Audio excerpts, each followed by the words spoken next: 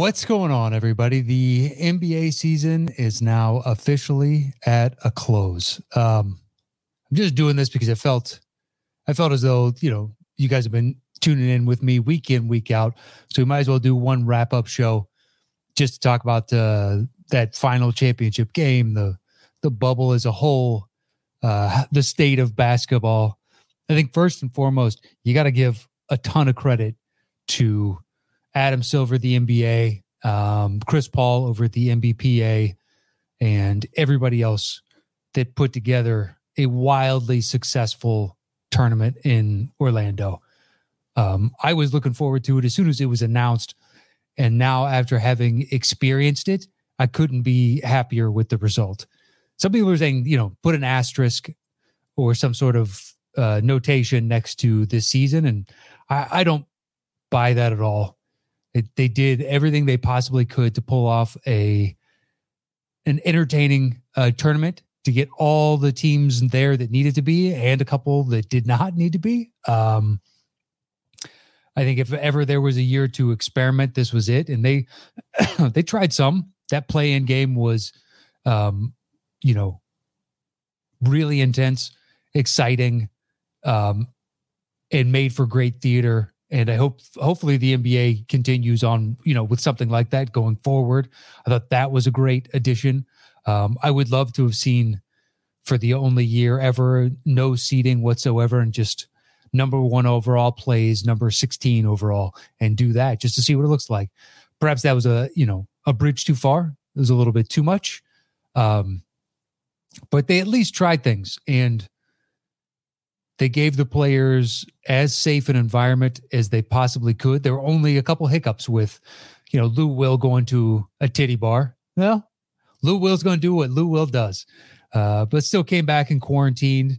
And Daniel House was the biggest in inviting that tester up to his room. Outside of that, though, I don't know that I saw any single specific problem, any egregious error, any fault through the planning. The NBA did an excellent job. I think what Griff brought up on Friday, when you would see the empty seats, on the fans being zoomed in, I'm not sure that should ever happen, just given the millions of people across the world that are watching the game. You should be able to find somebody to fill those seats at all times, even if you're dropping people in and out as the game goes along, so everybody gets to experience, the quote unquote fan experience. But the game last night was over. What would you say? The end of the first half, the Lakers are up by 28, and they're up by 28, and they're shooting 29% from three. I mean, you're up by 28 and you're shooting piss poor from three. The first quarter, they were in the teens shooting from three. And then the second one, they were in the 40th percentile. So averaged them out, ends up being 28, 29%. But you're up by 28 going into half. And you know what it was? It was defense. Something that they said that they were hanging their hat on early on. It's something Vogel is known for, is his defense. And I think he genuinely, this is, the first coach since Spoelstra where you could see the stamp of the coach and the coaching staff on a LeBron team. Usually it's LeBron doing what he does. And this time with him buying in on defense and the length and everybody speeding around, this looked different than LeBron teams of years, the previous, 4 or 5 years, since his early Miami days when he was flying around all over the court. He was a much younger man, given that was 9 years ago. He was right in the heart of his early prime. Well, early prime for him, most guys, it's right in the heart of their prime, which is 26, 27, 28. But to see him at 35 buying in just as much as Anthony Davis was a menace in the paint.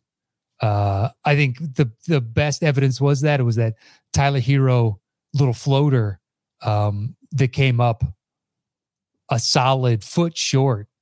And that was just the fact that AD was always in the middle of the paint, altering shots, making people question whether or not they were going to drive.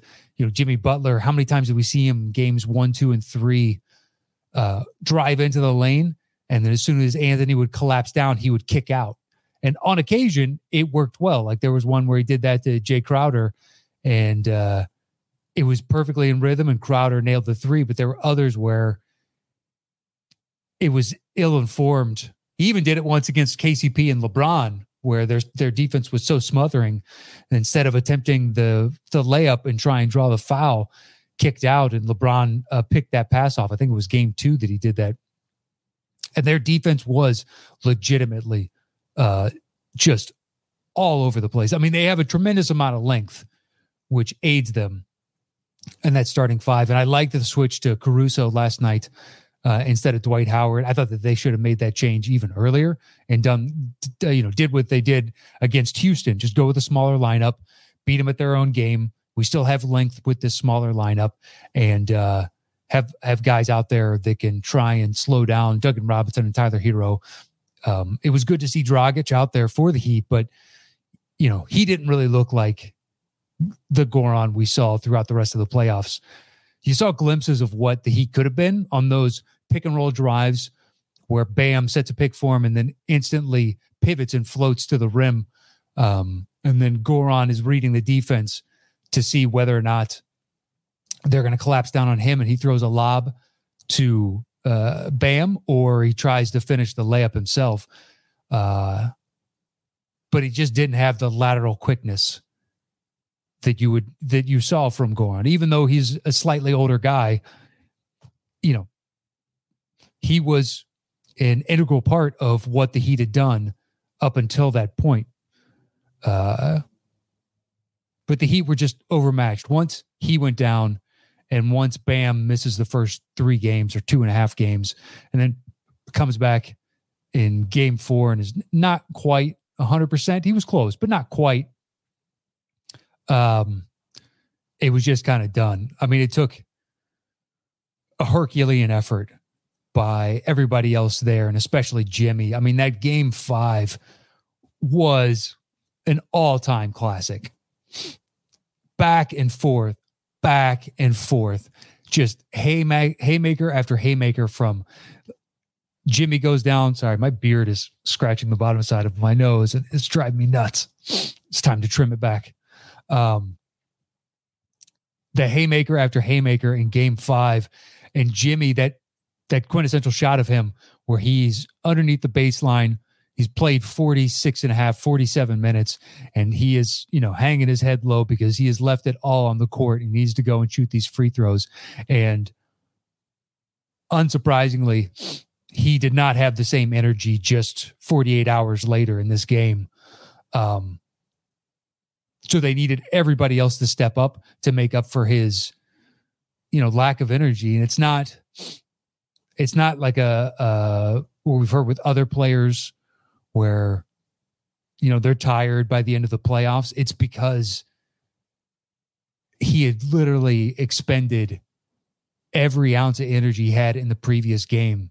So it is utterly unsurprising. It happened in game 4. Game 3, he gave them everything he had. And then game 4 came out and was slow to start.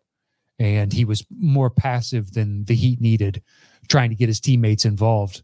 He looked like in game 4 what he was the first 20 or so games in Minnesota, where he's trying to defer to Cat and Wiggins to get them going. And then eventually, after 15, 20 games, realize that they're really not going to be much of a threat unless he does it all.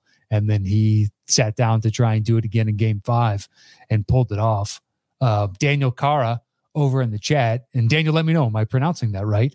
Said the biggest thing that a healthy Goran would have given them is making Bam better, who didn't look the same without him. True. Those pick and rolls were non-existent without Goran in there. You only have 2 real ball handlers, unless you want to count Nunn. And Nunn, it took, 3 games, 4 games for him to finally get some confidence going. They just didn't have as many ball handlers. So once you take the primary out of there, now you're asking Butler and Hero to pick up all the slack. And that's asking a lot considering that they had conditioned themselves to play one way and now are having to kind of shift all of that and play a different way. But yeah, going out would have made this a much more interesting series. I still think the Lakers win and potentially in the same number of games. That's what I said before the series started, was Lakers in 6. My head said Lakers in 6. My heart said Heat in 7. I was pulling for the Heat last night, but once the Lakers got up big, I mean, KCP had another great night. Rondo was hitting his wide open threes. It's just crazy. Rondo suddenly hitting threes. All these years later, he's been, by and large, over the course of his career, just a mediocre shooter unless he's going in for a layup. And even then, he would defer on the layup. And how many times did you see him pass out to Ray Allen, in Boston when he had a relatively easy layup, still contested, but he had an angle and instead kicks out to an open 3-point shooter in Ray Allen, which was wise basketball at the time. But, he's changed. It was interesting to watch the LeBron post-game finals MVP stuff where you got to put some respect on Rob Pelinka and on this organization and on him. It's just like, everybody's putting respect on that organization and everybody is putting respect on him. Now, the Rob Pelinka, yeah, I'll give it to you. And his teammates, for sure. Outside of AD, people question the Danny Green getting death threats. KCP, apparently his nickname in Detroit was Kid Can't Play. Rondo was over the hill. Dwight Howard this was a reclamation project on some level because he'd become poisonous. They have 4 former Washington Wizards, aka Bullets, on this team, and they won a championship. You got JaVale, you got Dwight, you got Markieff Morris, and you've got why am I blanking? Who's the fourth? I know they have 4. Anyway, it'll come to me in a second. You have all these guys that had played with other teams, some, fairly unsuccessfully. Some hadn't made that deep a push in the playoffs. There's only championship experience from a handful of players, J.R. Smith being one of them, which I loved. As soon as the celebration started, as everybody pointed out, J.R. Smith's shirt was off. J.R. doing J.R. things. God bless him. It was good to see him over there. Who doesn't like J.R.? Do I want him playing key minutes, for my team if I'm playing a championship? Not at this point in his career. But do I think he brings a good energy to the team? Yeah, I do. Especially if he knows exactly what his role is at all times. Josh H. says Danny Green and Kuzma need to be traded. I was thinking about that last night with Kuzma. I think now is the time to sell on Kuzma because he doesn't fit with what you have. And it seems as though mentally he can really get down on himself whenever LeBron gives him that mean mug. And I think you could get buyers on him because you don't have any draft picks coming up and you don't have any young talent to develop outside of him. So if you could flip him for a better 3-point shooter and maybe a draft pick on somebody that wants to get him to lock him into his extension, I think that might be a good idea. Danny Green, I'd actually keep. He didn't, as much as I had said every time he shoots, I feel like it's going to miss. I don't know if this is true, but I saw on Twitter that percentage-wise, he was shooting better from the floor this season than he was last year, which seems crazy. It did not seem the case. And I'm not even talking about that open miss at the end of game 5. It was long before then.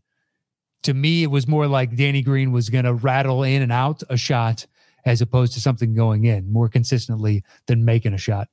But by the numbers, I got to look at it myself. I saw it on Twitter, and I want to say it was from either Basketball Reference or somebody else that, their world is stats, put that up as the stat. So I have to assume that was true. And I'm going to, I guess, for the sake of this show. But Kuzma, I definitely think, is somebody that they should be looking to trade. Just because they could get value. Look, your championship window is right now, and they need to start making certain decisions as to who they're going to keep and who they're not. Do they want to try and figure out different contracts? Danny Green, I don't know that you're going to find many takers at his price tag of $16 million. Quite possibly. I mean, he's got back-to-back championships for two different squads, showing his interchangeability with various formats. I mean, he's a 3-and-D player, and his defense is still pretty good. It's not elite like it once was, but it's still pretty good. And given his length and the fact that he is still a threat from three, he's got value. At $16 million, I think it'll be tougher. Whereas Kuzma, I want to say he's got 1 year left on his rookie scale deal. So finding another player that you're going to get for that, you'd have to package Kuzma and somebody else to get another 3-point shooter. But it'll be interesting to see what the Lakers exactly do. I don't know that I bring back Dwight Howard if you can get JaVale. If you can keep JaVale. More 3-point shooting, more consistent 3-point shooting, I think would be the better route. So Sean Labua says AD should have been finals MVP. I don't think so. After he got into foul trouble in game 3 and was kind of a non-factor in that game, and LeBron was so consistent. I mean, he averaged 1 assist shy of a triple-double for the finals, and the narrative was already behind LeBron. As much as he harangues the regular season narrative for MVP, narrative is something that happens, and he would have had to have had like a 40 some odd point game last night and been the clear number 1 overall player on the court to overtake. I will say that AD is hands down the best player LeBron has ever played with now. And it'll be interesting to see the shift in dynamic from this being LeBron's team to AD's team over the next 2 seasons of LeBron's contract. And they'll be obviously extending AD for whatever number AD needs, but the max extension for him, which will further hamstring them just as far as money is concerned and staying under the cap. It'll be interesting to see what the cap actually is after the loss of revenue from advertisers and some TV deals, plus the in-person, the fan coming in and buying the tickets and concessions and merchandise and all that jazz. On average, it's $1 million a game of profit for owners. So to lose all those games for the Lakers, that's a lot of money for any team. But for any higher seed, you're then guaranteed, if you make it all the way to the finals, that's 8 games. So minimum $8 million that you need to put towards all your different payroll and overhead expenses.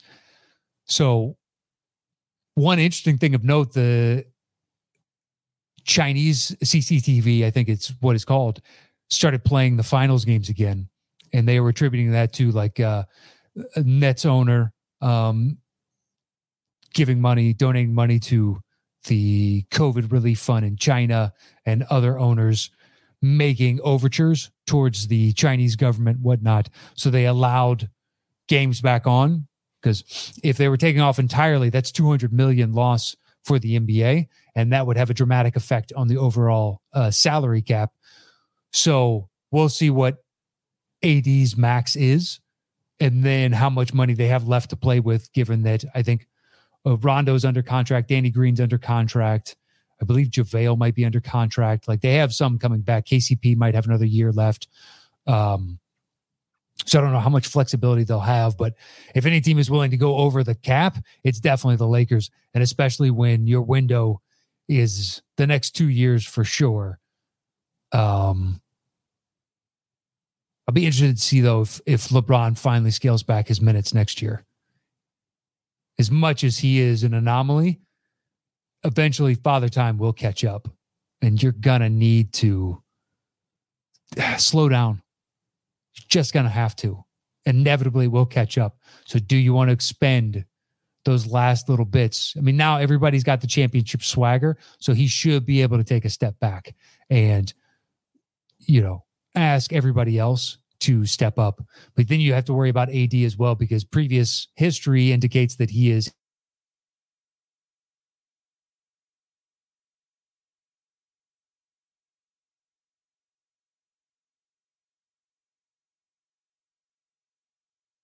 injury pro. There we go. Now I'm back. Don't know if it's if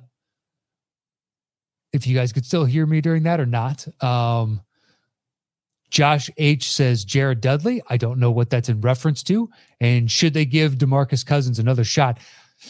The thing is, what are you going to get from DeMarcus at this point? He had so many big injuries. I know he wants one more 4-year contract. How could he not?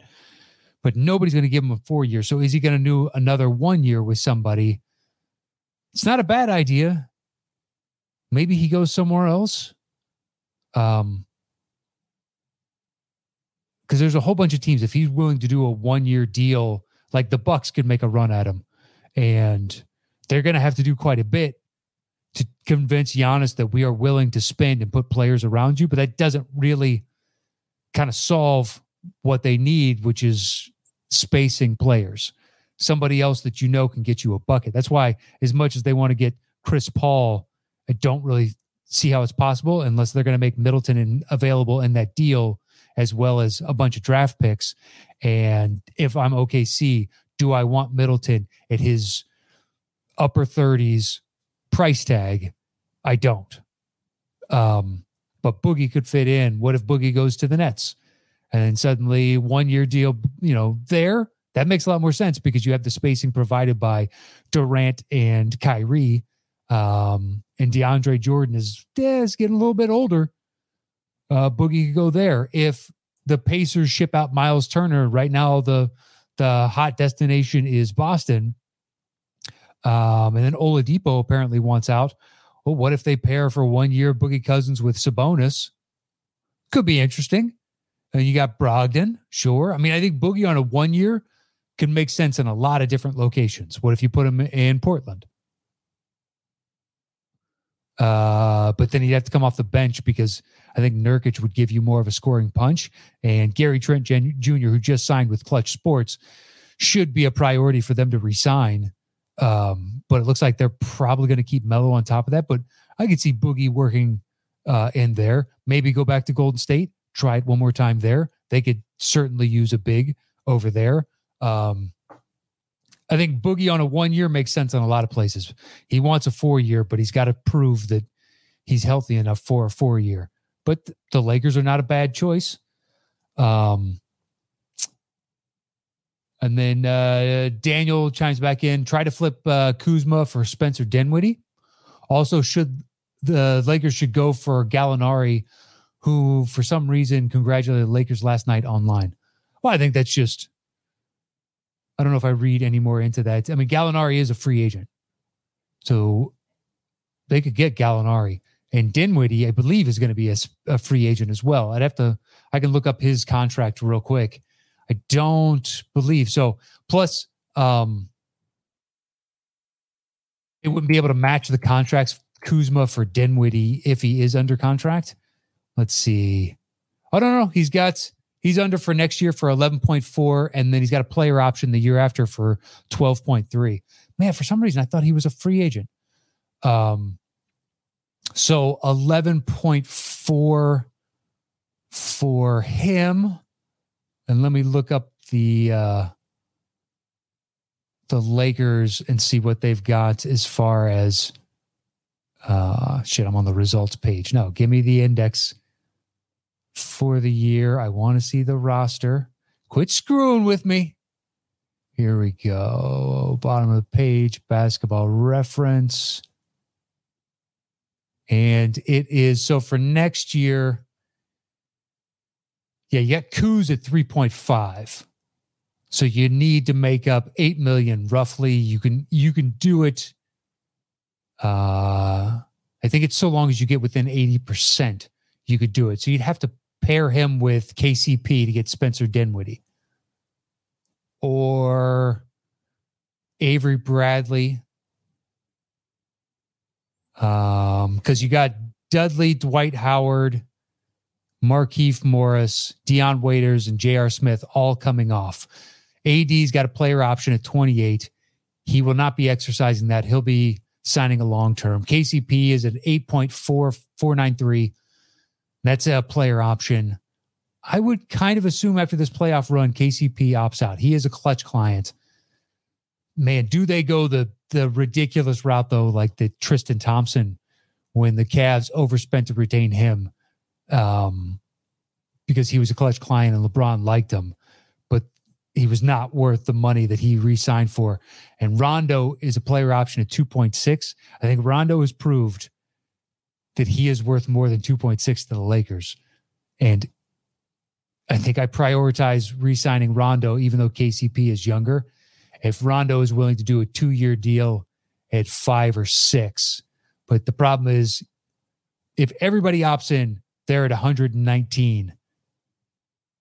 But AD is going to opt out and they'll be re-signing him for a max. And suddenly they're past the salary cap for next year. So they're probably then, KCP would then be smart to opt out to force them if they want to re-sign him to get more money, because that's the only way he can get more money out of the Lakers. And Rondo, the problem is for Rondo, if he opts out and the Lakers are cap hamstrung, they can only re-sign him then at a specific percentage above what they gave him this year. So it's whether or not Rondo wants to stay with the Lakers for another year is whether or not Rondo will be on that team next year. But there's all kinds of question marks. Let's talk about the league as a whole. What do the Heat do? Do you prioritize re-signing Goran Dragic? I don't know. He's an older guy now who's looking for a big payday, but a plantar fascia tear is nothing to fuck with, especially for a point guard. Actually, for any basketball player. What am I talking about? If a big man had that would be terrible. But it does seem extra worse for a point guard because it would reduce what speed he had. And it's not like he was blazingly fast. And Kendrick Nunn doesn't look like he is strong enough yet to take the mantle. But maybe another season under his belt. My guess is Pat Riley, depending on what kind of contract Goran is willing to take, does not sign Goran. If somebody is willing to offer him more, I think the Heat will say good day. And that's wise because they want to maintain their flexibility to make a run at Giannis the season after that. And they're so primed with a bunch of young guys in Nunn and Hero and Duncan Robinson that it would be foolish to do that. What about like looking at the West or the East? Start with the East. Can the Nets, will their experiment work? Boy, I am on the fence as to whether or not I think it has real championship potential because KD's taken a real shift in the past few years. It's kind of like the edge of Westbrook rubbed off on him. And I don't know, it feels like he's wearing his dad's suit. You know what I mean? It's ill-fitting. It doesn't really seem like who he is. Perhaps it's just because he's so willing to clap back at people when he doesn't need to. And that's why we were accustomed to one thing. And in the past, 5 years, it's been something different. But I think it's that coupled with Kyrie, and Kyrie seems like such a Kyrie type player. And also it's two dudes that really need to have the ball in their hands to be as effective as they've been in previous seasons. Now, KD has existed within a free-flowing offense, but when it came down to playoff times, he was more than willing to settle for ISO, even though that was kind of an anathema to what the team did. But it'll be an interesting experiment. And whether or not he can come back from the Achilles tear, I hope so. I mean, I love watching him play, and it'll be super interesting. What do the Celtics do? I mean, can they find anybody outside of Indiana to offload Gordon Hayward's contract Because they were close. The Heat just had more intensity, and they played with more heart against them. But they're also a young team that can make that run. Will Siakam learn from this? Like, does Toronto give Van Vliet all the money that Van Vliet was probably going to be offered on the open market? I don't know if I do that. I've never been a big Van Vliet fan. He's come in big spots, but do you think he could be the starting point guard on a championship caliber team? I say yes, only if you can surround him with 2 to 3 other primary scoring options. Then I think Van Vliet is a tremendous threat. If he has to play second fiddle, I think that's where you have to worry. And I think your ceiling is only so high. Now, I could be wrong. Maybe he's matured into he is an alpha and a perennial all-star in the East for point guard. I don't see it, though, because I think they, to some degree, need to go back to the drawing board. Gasol's going to go finish his career in Barcelona. Ibaka, I believe, is a free agent. And do you want to re-sign him because he's on the tail end of his career? I don't know that I give him a lot of money. I mean, Masai can make it happen and make it interesting. You obviously have Miami and all the question marks that they do. What moves can and will the Bucks make? Because they need to show Giannis that they're willing to spend and surround him with a championship team. But at the same time, they don't want to surrender all flexibility to not be able to tinker with the team, A, if he decides to stay, or B, if they give up a bunch of draft picks to get players and they don't make any noise once again, and he leaves, now they have nothing. And because it seems as though he's going to ride out, as of right now, all indications are, he's going to ride out this final season with them and see how far they get. Because they're not going to make a change at the coaching position. At least that's what they've indicated thus far. So they can't go the AD route of at least being able to trade him at the deadline, unless the season is a disaster and, you know, they have a bunch of injuries and they're just not going to compete for a championship. So then, but at that point, you're only going to get 50 cents on the dollar for Giannis, unless a bunch of teams get into a bidding war. But I don't think you're going to find yourself in a New Orleans situation where some team is willing to sacrifice 3 young players plus draft picks and pick swaps. The Lakers overpaid. Now they got a championship out of it, but they overpaid. And it was worth it ultimately. I guess it's not an overpay if you get a championship, but they all have surrendered their flexibility in the trade market going forward. So they're going to have to do it in signing guys to mid-levels and, hopefully retaining their talent is all that they need in the hopes that the rest of the West doesn't, stockpile assets around them, because the Clippers still have all the flexibility in the world given all the players that they can move. And then if you want to talk about real draft capital to be able to spend, the OKC can do that. If they if they keep Chris Paul and then re-sign Gallinari, they have all the pieces with potential draft picks to make a trade for anybody they really want to, so long as it's what that team is looking for is the pot to be sweetened with draft picks. And they could do it. I mean, they've got draft picks for days, man. On top of their own, they've got, Heat one coming up. They've got a bunch of the Clippers, and Presti's got them in an enviable position.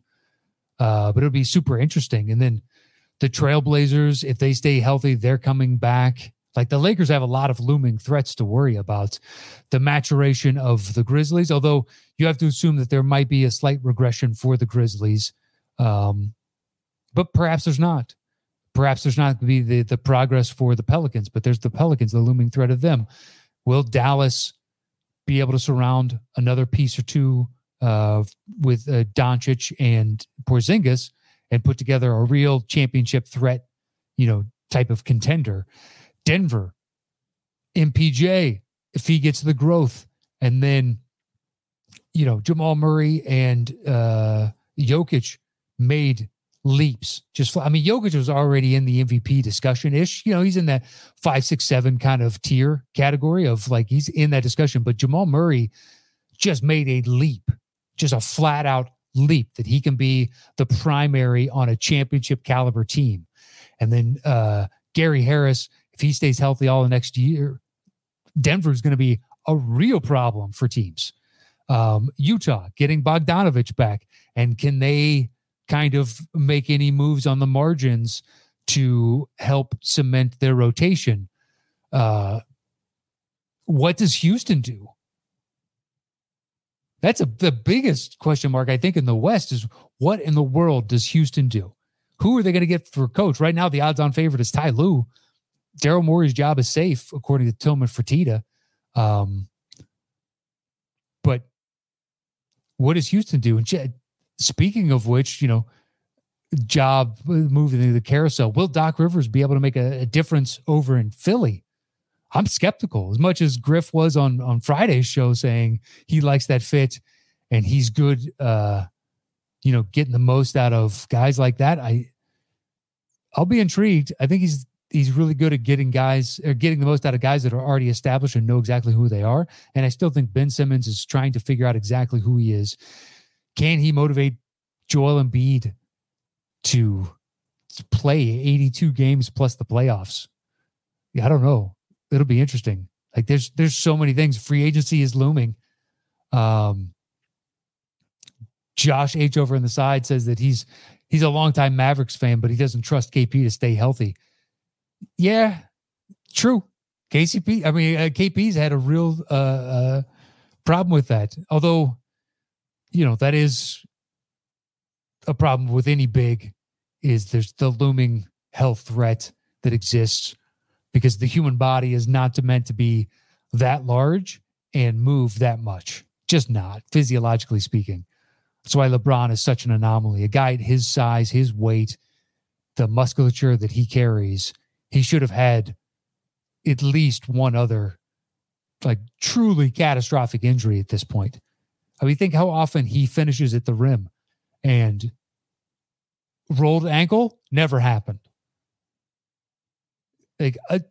A bad enough rolled ankle that he has to miss a couple games. Can you think of a bad back? Should be something that he worries about, and yet we don't really hear that as a problem. He had that groin thing last year. That's the first real injury.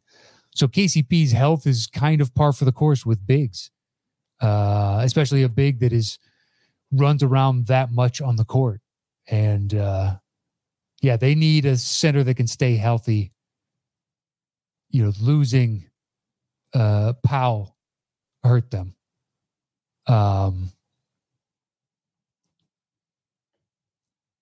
Daniel Carr over on the side said the 2000 draft included Kirk Heinrich, Chris Kaman, Kendrick Perkins, and Luke Walton. Haven't been relevant players in years, and LeBron is still the best in winning finals MVPs. His run is insane. That's true. We should do another GOAT discussion podcast on another day, because he's making a case. I still don't think he's there personally, but it's getting, it's getting closer and closer and closer. Something I never really thought. But we'll see. I think he's never had a back-to-back. If he got a three-peat, I think it'll be damn near unassailable at that point. Because to do it 3 straight years, that's rarefied air. Three-peat is exceedingly rarefied air. And then to do it at this late stage in his career, and if he's anywhere near, he's already got the finals record for double-doubles with 11, which I love it. Assistant coach Jason Kidd has 11 in the playoffs all time, and LeBron has 11 in the finals only. Another thing to add to the GOAT conversation is he's played 81 more playoff games than Jordan did. As a Bulls fan, that is a hell of a stat. 81 more playoff games. He's played one game shy of an entire season in the playoffs. The wear and tear on this guy. He came out at 18. Jordan played a couple of years of college. Jordan also took a season and a half off to go play baseball. LeBron has played all those years, 10 finals appearance. He makes a run in the playoffs practically every year. I mean, how this guy hasn't been hurt is his health and the fact that he's never had to dust up in social media like a huge, outside of the China thing, but I'm talking like some sort of drama, gets caught cheating on his wife, something never happened. And he's been under the microscope in the public eye since the age of 16. Those two things are utterly amazing to me. But his health is the primary for a guy like, what was it? His second year in Miami, where it seemed like he was going to try and go for field goal percentage in a season. Like everything was, I am going to drive and just prove a point that you can't stop me. And he doesn't walk away with a catastrophic injury from having that type of mentality. Dude, it is mind-boggling. See, Xbox One says Michael Jordan will always be better than LeBron. Congrats to the Lakers, though. People who call LeBron the GOAT are nuts. 4-6 in the finals isn't GOAT status. I would put Jordan and Kobe ahead of LeBron. Yeah, I don't put Kobe ahead of LeBron. LeBron's the second best player I've ever seen as of right now. And you're talking to a guy that's been a lifelong Bulls fan. Literally, the first year I started watching basketball, I started watching because of Michael Jordan. And I have been watching the Chicago Bulls in basketball ever since. At one point in my life, my entire room was covered in Jordan posters, and every t-shirt I wore was a Michael Jordan or Chicago Bulls t-shirt, but they were all pretty much Michael Jordan. I've spent now my adult life trying to get them back, and those things have gone through the roof. I'm actually going to turn around and sell some of mine that don't fit. If anybody's interested, I'll be posting those on eBay. You can find them. I've got some super rare Jordan shirts that just don't fit. I bought them because they were super rare, knowing they were never going to fit. And now I just need to offload them because they're sitting here and they might as well go to somebody that can actually wear them and enjoy them. There's no point in me looking at them every few months. It doesn't do me any good. I'd rather them out in the world. But yeah, a guy that is diehard Bulls fan and Jordan fan to this day. And it's getting tough for me after having watched all these years. Yes, the killer instinct. Jordan had it, and so did Kobe. But there's the longevity, the tremendous excellence for this long. Now, I like to harangue LeBron about the East being weak for a lot of those runs. It is, but you still got to play those games. You still got to play those minutes, and you still got to be the alpha. And he was all of those things. So let's check back in a couple of years and let's see where this ends up after this Lakers contract, and whether or not the Lakers draft his son. Because even if he's a second round pick, he's borderline to make the NBA. If LeBron is on their team and he has delivered them another championship in those couple of years, Bronny will be drafted by the Lakers. It's done. I'll guarantee that right now. Xbox One thinks it's blasphemous that I think that LeBron is better than Kobe. Well, listen. Kobe fans are some of the most fervent that you'll ever find. But I watched all of Kobe's career. I have now watched all of LeBron's career, and having lived through both personally, I think LeBron is better. So anyway, I think I'm going to wrap there because a LeBron GOAT discussion, I think, is genuinely better kept for another day. But I'd like to thank everybody for coming along on this bubble experience. I've loved every second of it. It's been awesome to have you guys chiming in the chat. Today was another lively chat. We've had some where, 20, 25, 30 people are jumping on the chat, and it's awesome. This was an impromptu show. I didn't announce this beforehand. So the fact that so many people tuned in live to watch means the world. I will be doing shows for free agency as it's coming up.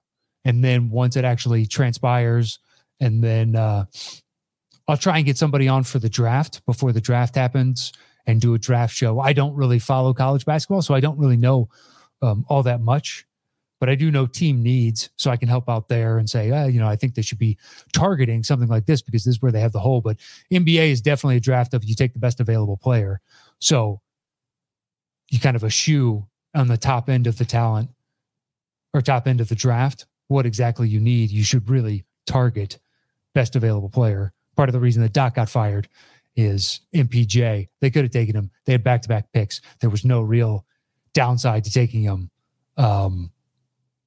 The guy was a nominal number one pick before he got hurt. Might as well kick the tires on that because he still has the talent to be that. And MPJ is now proven out. He could be something in this league. And if he continues with this trajectory, he could be a perennial all-star in the West.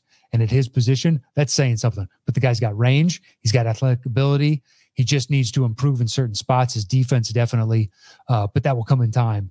Very few people are defensive stalwarts early on, especially if they're more offensively inclined. And then on the flip side, like someone like Matisse Thybulle, more defensive from day one, needs to work on his offensive game. But very few rookies come in and have both. But MPJ, the future is bright. Anyway, that's neither here nor there. A thanks to everybody that has tuned in, that's subscribed to the channel, subscribed to the podcast feed, that's left me a review. If you've never left me a review on iTunes or the podcast feed of your choice, I don't know if they do it on Stitcher or Spotify or anywhere else. But I know they do on iTunes, and it really helps on iTunes or on Apple Podcasts to increase the overall awareness on the app itself with people that leave comments and reviews. So if you could, even though the season is finished, and if you've never done it, I would really thoroughly appreciate it. It would mean the world to you. And the 20 some odd people that have done it thus far, I think that's what it's at. I'm not sure. I haven't looked in a little while. I say thanks to all of you and to everybody that came along and joined me in these chats and on Twitter. You can follow me at Matt Nost. If you want to talk more basketball, do that over there. Most of you know me for movie stuff. So to branch out and do the basketball thing, it's one of the few things that I tune in for. Hopefully I can start going back to movies. That's something else I miss. But we'll get back to it in due time. My thanks to everybody. I'll check back in with you guys. Look for announcements on Twitter. But I'll be putting these back up as we slowly get closer and closer back into the new season. And then it'll go back to once a week like it was previously. Just with the bubble and so many games being crammed down our throats, you miss so much by just doing it once a week. So that's why twice a week seemed, more fitting this time around. But that is it for today. You guys have been awesome. My thanks to all of you. It's been a lot of fun, and I'm looking forward to next season. I'll see you guys very soon. I hope you enjoyed the season as much as I did and the bubble experience. I thought it was awesome, and I think I should say awesome one more time. Awesome. That's it. Have a good weekend, or have a good rest of your week, rather. Stay safe out there. Wear your masks. Stay 6 feet apart still if you're here in the States. I know we got a bigger problem than elsewhere. And make sure you vote. Whoever you want to vote for, just get out and vote. Make your voice heard. The election's coming up, and every vote matters for both sides, for all issues, propositions, whatever's on your ballots. I had a lot of fun, and my eternal thanks and gratitude to everybody that joined me on this new venture going solo. Until I see you guys again, adios.